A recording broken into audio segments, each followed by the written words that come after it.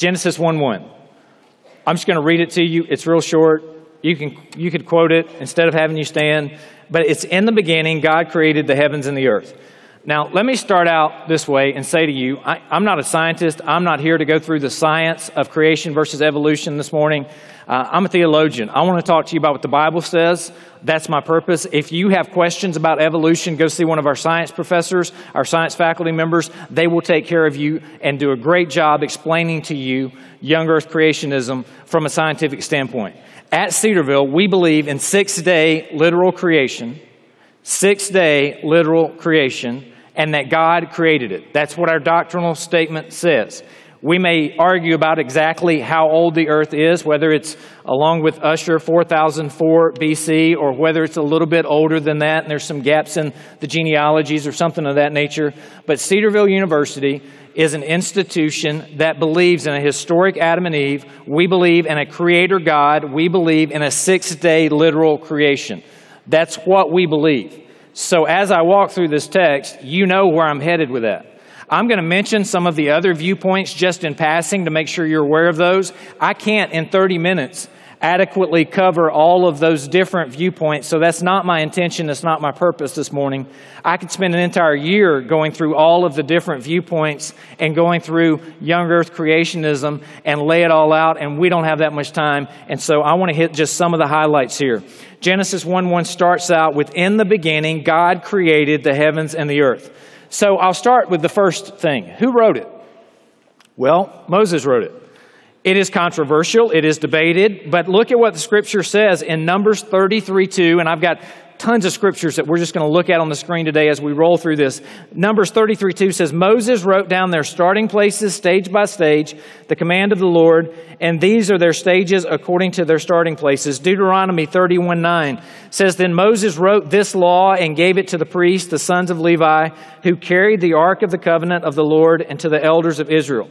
Deuteronomy 31:24 says, When Moses had finished writing the words of this law in a book to the very end.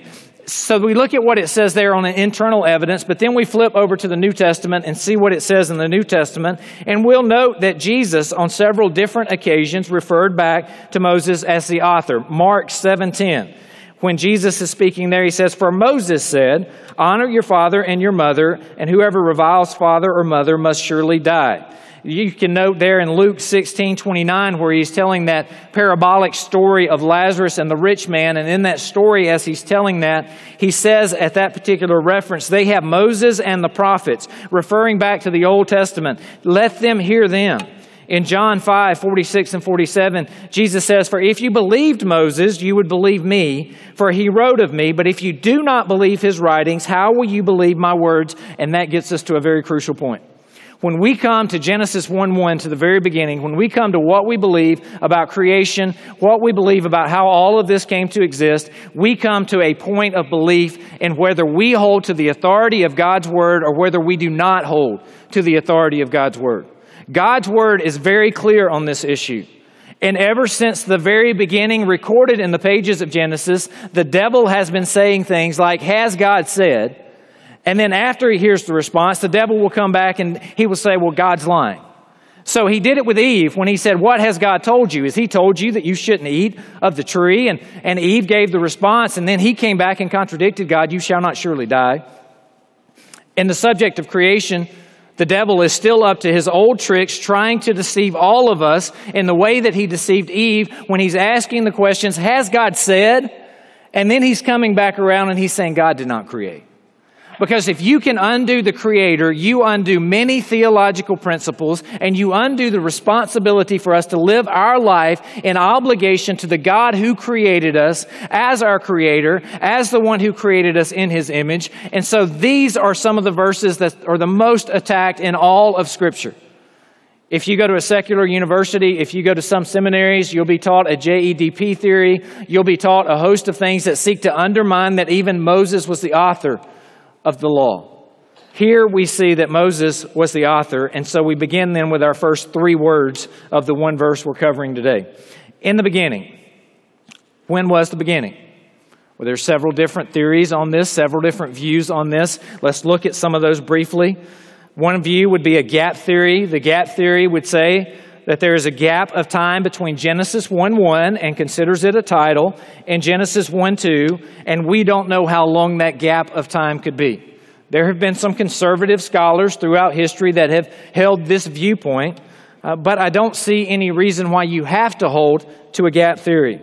There's also the day-age theory, where the Hebrew word yom can mean day-age, or it can mean a day, or it can mean something longer than a day. You could see that, for example, in Genesis 2:4 or Psalm 90, verse 4, where it means longer than perhaps that 24-hour day. I'll come back and tell you why I believe it is a 24-hour day a little later. But that's the day-age theory, is that each of the days could represent ages of time. We don't know how long that time span could be, and so some will hold to a day-age theory in an effort to try to accommodate to science to make it a longer historic earth. Some just come out with a literary framework view, and they say Genesis 1 and 2 are not intended to be read literally, but they are intended to be read figuratively as a framework explaining creation in a topical, not a sequential order, and that the days are metaphorical. You have a really hard time holding to this type viewpoint and taking Scripture literally, especially looking at what Paul does in the New Testament when he's talking about Adam and when he's taking Adam literally, and when the Scripture looks at these days as literal days. But some hold to a literary framework view. Some hold to theistic evolution. They will say that God began creation and then allowed evolution to take its course through natural process. And some hold to naturalistic evolution. They would hold to the fact that God is not the creator God, that in the beginning God did not create. They would deny what this passage of Scripture says. They would do away with a God. They would do away with a creator. They would then make us cosmic accidents that have occurred, so that basically they believe that nothing evolved into everything. And I'll come back to this too. But I believe it takes more faith to believe in naturalistic evolution than it does to believe in a creator God that created everything that we see. There are some views that don't hold to an old earth view. They hold to a young earth view. Two of those that I would like to mention to you would be historic creationism.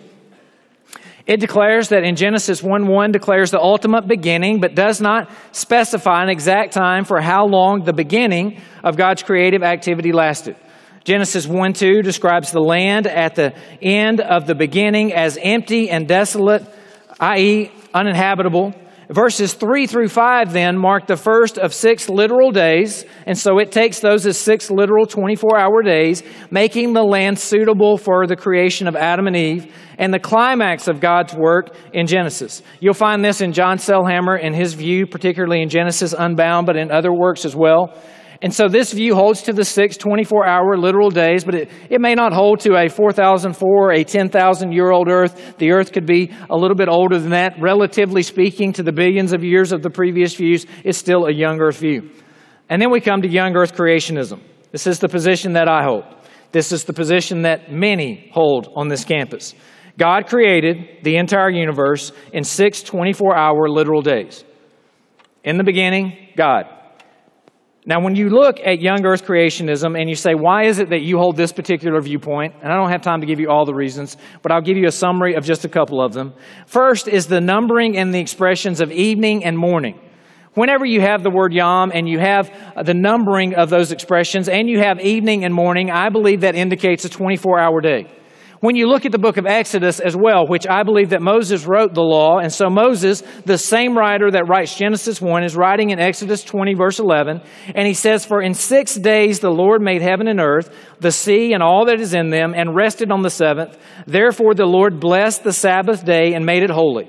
Our work week, the way that we actually work today in modern times, is based off of the creation week and off of this verse in Exodus 20:11 where it sets it aside. Now, if you have a day-age view where every day is a longer period of time, then basically that means you're going to work for 6 long periods of time and then you're going to take a 7th off. That work week, this Sabbath that Moses is putting here in Exodus, makes absolutely no sense if that's the case. And so I believe they were 6 24-hour literal days.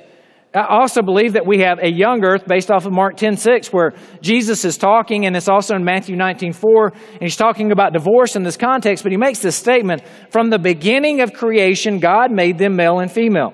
From the very beginning of creation, God was making them male and female. I could go on with other reasons. We could go into some of the scientific reasons as well, but I believe we have a young earth. I believe that that's what we have. But I want to state this. The Bible nowhere teaches or demands an exact date on the age of the earth. The ideas of an old earth generally come from outside to other sources and not from the Bible, but the Bible doesn't demand that you hold to 4004 BC as Ussher did, tracking back the genealogies. And there were some gaps in those genealogies. If you look at Matthew and you look at Chronicles, Matthew has 3 generations missing, but when you look at the Old Testament, it usually has the more complete genealogies. But the Bible never says to us it has to be 4004 or 6000 or 10,000. But if you start drifting too far back, I want to ask the question, where did you get that idea? Where did the idea come from that the earth has to be millions or billions of years old? And the answer usually is from science or from some accommodation to outside sources, not from reading the text of Scripture, not from the authority of God's Word. So how is it that we reconcile the Bible with science? We obviously want to do honest, intelligent work. And so we recognize that as we look at science, you can look at scientific theories and you can look at scientific study and you understand what I understand. They change frequently. You know, I pick and choose the scientific studies I like, such as the ones on salt. I ignore the ones that tell me I shouldn't eat salt. I save all of the ones to my desktop that tell me I should eat salt and more salt because I want to be biblical and be the salt of the earth. And so I salt everything, including pizza. I am a saltaholic. I confess it. I admit it today. Admission's the first form of being in recovery, right? So I don't salt ice cream. Everything else pretty much, including apples, I salt. If you've never tried it, sweet and salty, it goes really well together. I'm just saying, don't make fun of me till you try it. And if you sit beside me in Chuck's, don't take the salt shaker. That's a bad idea, all right? Just go get another one off another table because one's going to sit right in front of me. All right, moving on. One day we could say science has wrong presuppositions. If they start with wrong presuppositions, they change their presuppositions, they're going to come to different conclusions. You can look at how God created, and we understand from Genesis that God created Adam not as a baby, not as someone who had to learn from those very earliest stages, but God created Adam as a full-grown man. God created Eve as a full-grown woman. God could have created things with apparent age, and so apparent age theory also may help us to reconcile these type things. You look in the New Testament, you see it that Jesus created water, made the water into wine, and when Jesus created the wine, He didn't create a wine that would have been tasted as a new wine. It was a mature wine. It was a good wine. It was a wine that tasted as though it were a fine wine, not something that had just been created. I don't think this is dishonest. I think God could have created light in motion from the stars that are light years away. I believe that God could do whatever He says He wanted to do because God told us He created it. He didn't leave deceptive information. He said, I did it. Here's how I did it. Here's what happened. And then He moves on. We could also look at intelligent design. You can look throughout the universe and see irreducible complexity. You can look through creatures like the bombardier beetle and the giraffe, and you can study those animals, and you can ask yourself questions about how would they have evolved? How would the giraffe have evolved? With that really long neck and that heart that has to pump the blood all the way up that neck to the brain. And so it has a heart that pumps that blood, and it's going up against gravity. And all of a sudden that giraffe walks up to a pond and says, I'm thirsty and I think I need a drink.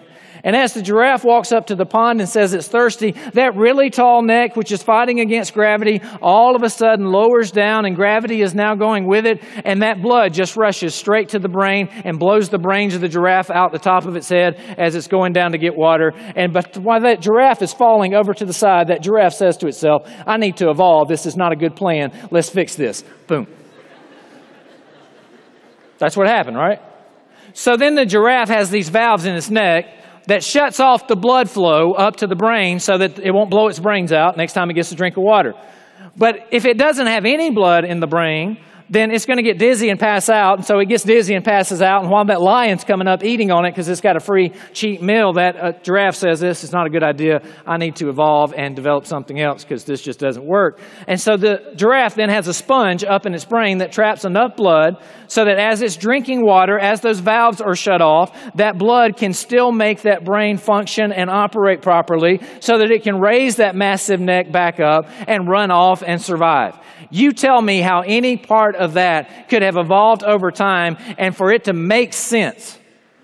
You look out all through creation and you see irreducible complexities.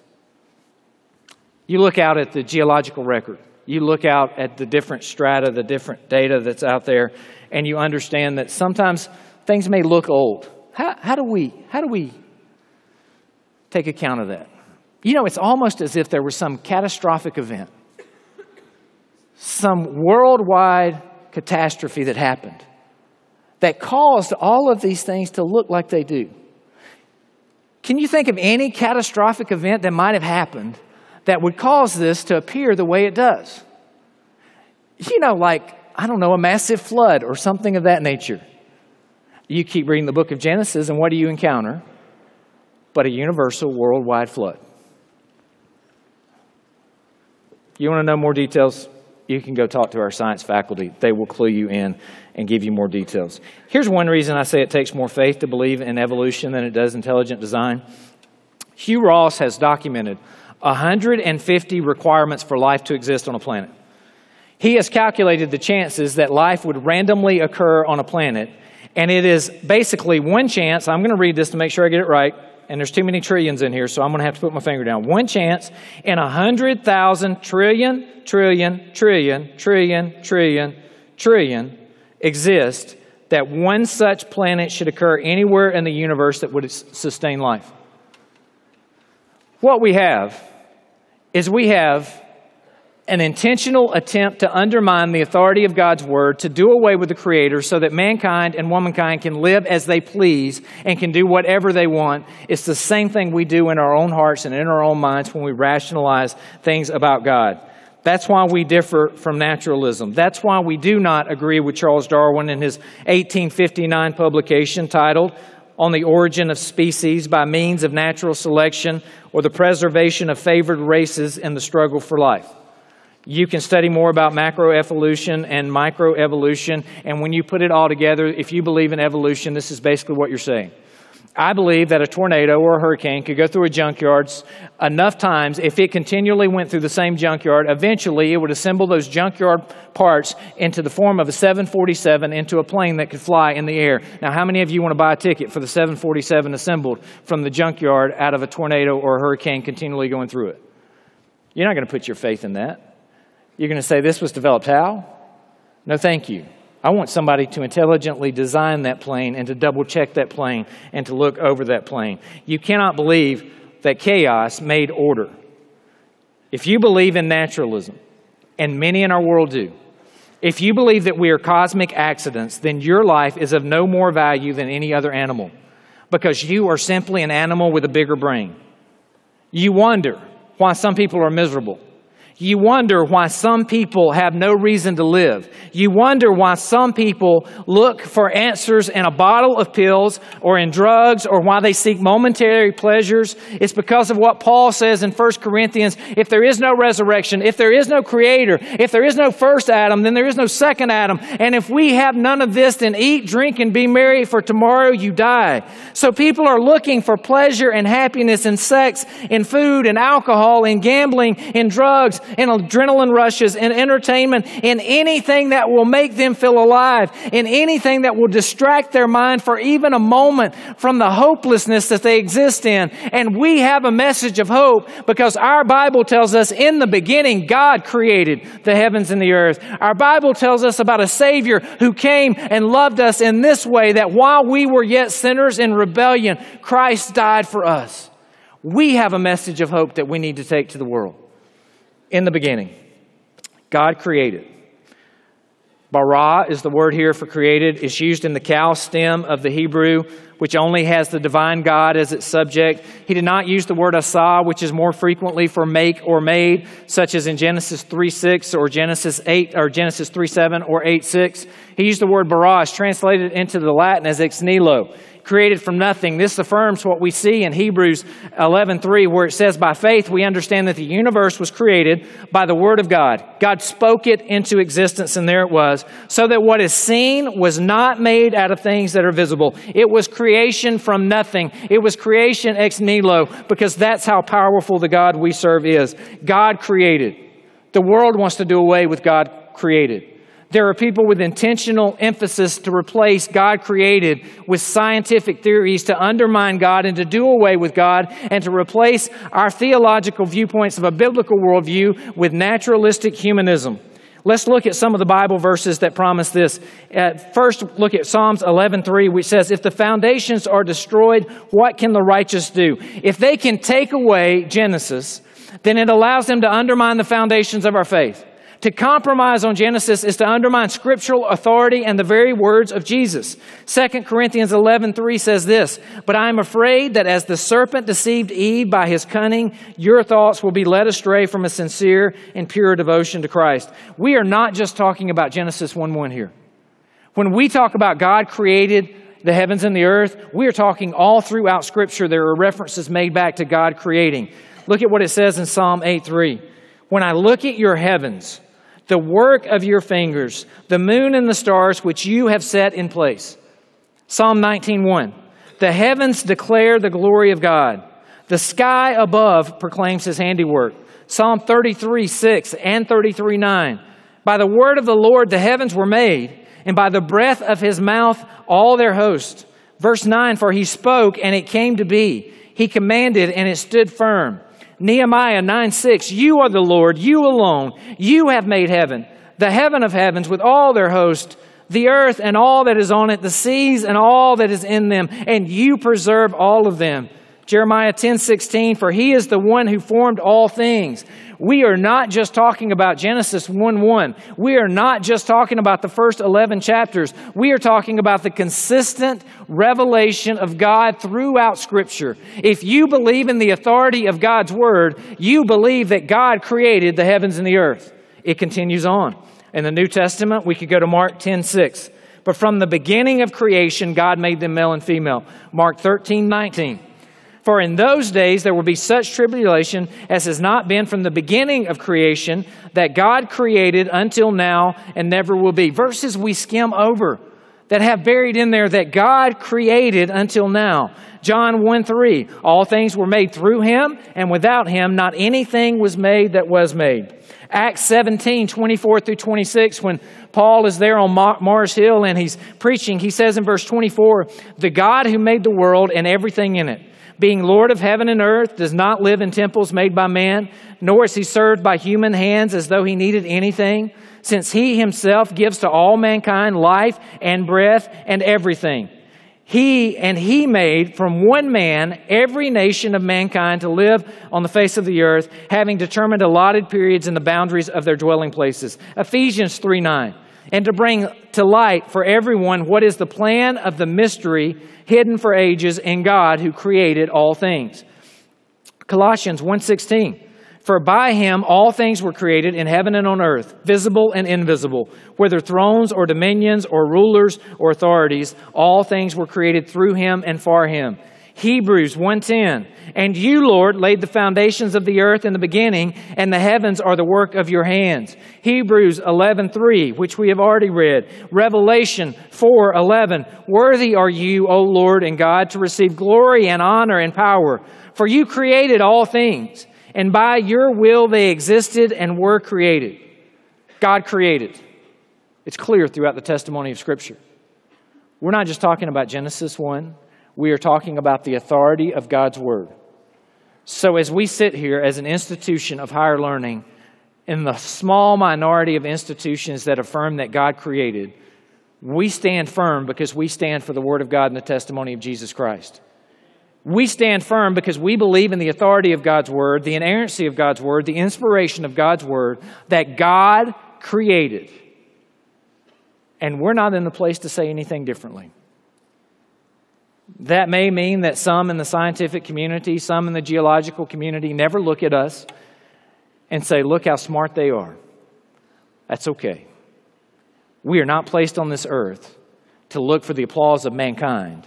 We are placed on this earth to serve God, and our primary goal is one day to hear, well done, thy good and faithful servant. God created the heavens and the earth. Heavens and the earth could be translated the skies and the land. It's a phrase basically of saying God created everything. Under the God created everything, the most controversial element of that in modern theological times, and specifically in higher education, is a historic Adam. So I have some slides for you to briefly discuss the historic Adam before we close today. God created everything, including a historic Adam. Think about the text. Genesis chapter 2 through 12 presents a seamless strand of history from Adam to Abraham. To deny a historical Adam sets a dangerous trajectory of interpreting Scripture. The genealogies in 1 Chronicles and the Luke treat Adam as historical. Paul wrote of a historical Adam, and we'll look at these particular verses in just a moment. Without a historic Adam, we lose one race created in the image of God, a common sinful nature, and the doctrine of original sin. And I want to stop right there for just a moment. Because on this campus in particular, because we believe in a historic Adam, because we believe that we all have descended from Adam and Eve, because we believe that we all have been created in the image of God, there is no place of any kind for racism or discrimination of any kind to ever exist in any way, shape, form, or fashion on this campus. We all have the same blood. We all have Adam and Eve. We all have Noah in our lineage. And when we go back, we understand that we are brothers and sisters in Christ, created in the image of God, and we recognize that the same blood flowing through my veins flows through everyone else's veins, and that we have a common creator God, and that does away with any need for any racism or discrimination of any kind.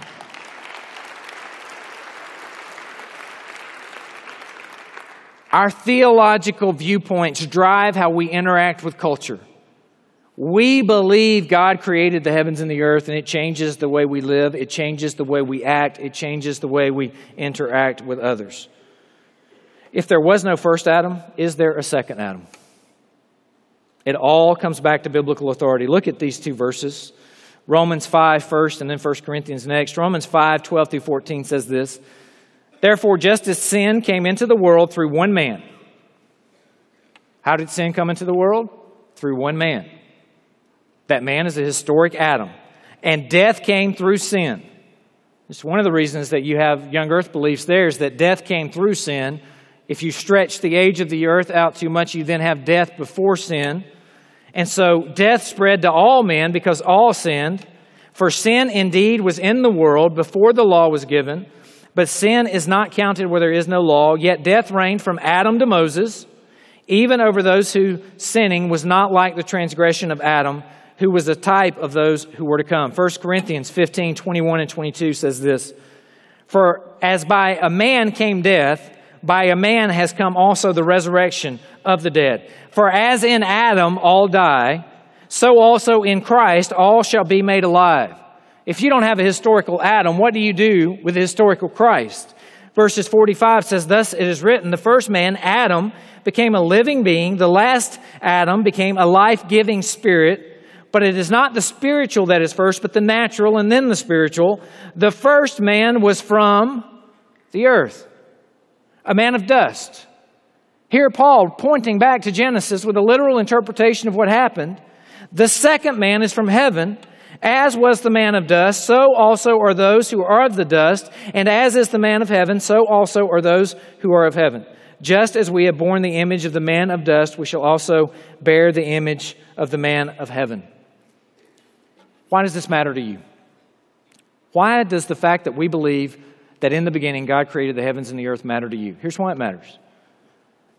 Basically, it affects everything. The doctrine of Scripture. If you can't trust that Genesis 1:1 is correct, that in the beginning God created, how can you trust John 3:16?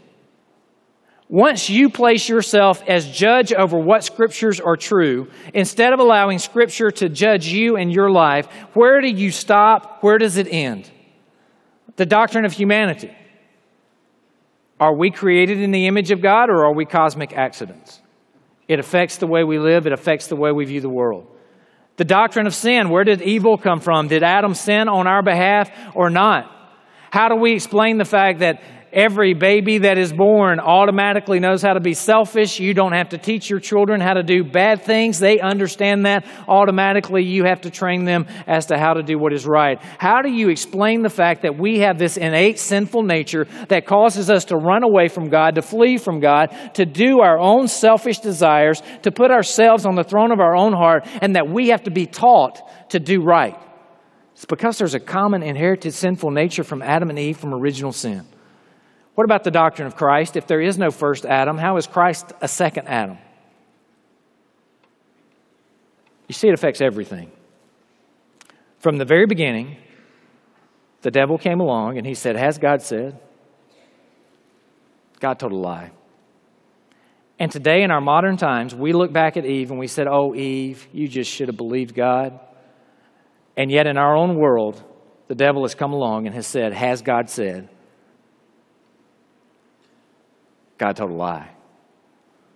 And that's why we need those of you who are studying in the sciences and in geology and in other locations to study your discipline with excellence and to study it well so that you can go out and defend a biblical worldview wherever God sends you, whatever He has you do in life, you can stand firm.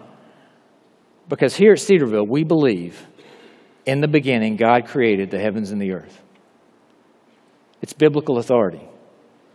And we're going to stand for the Word of God and the testimony of Jesus Christ. Let's go to the Lord in prayer. Dear God, we thank you for your Word. God, I thank you that we don't have to guess or wonder what happened, but that, Lord, you have revealed it to us through the pages of Scripture. Father, I pray that in all areas of our life, we would allow your Scripture to be authoritative, that we would look to your Scripture and allow it to speak into our lives. That, Lord, we would never think that we can sit in judgment over your word, but, Lord, we would allow your word and your Spirit to correct us, to guide us as to how we may live a life that glorifies you. Father, we humbly confess that we are fallen, that even our thoughts and our ways are not good. And so we need your help. We need your guidance. We need your thoughts from above. Lord, we need your help. So we plead to the mercy of the cross, to the grace of Jesus, and we ask for you to help us. As, Lord, we seek in this life to honor you with all of our heart, soul, mind, and strength, and to love our neighbor as ourselves. So, Lord, help us not just to know what's right, but to be able to engage culture with kindness and compassion and conviction as we seek to share the truth of the gospel with them. We ask all this in Jesus' name, our blessed Savior. Amen. You are dismissed.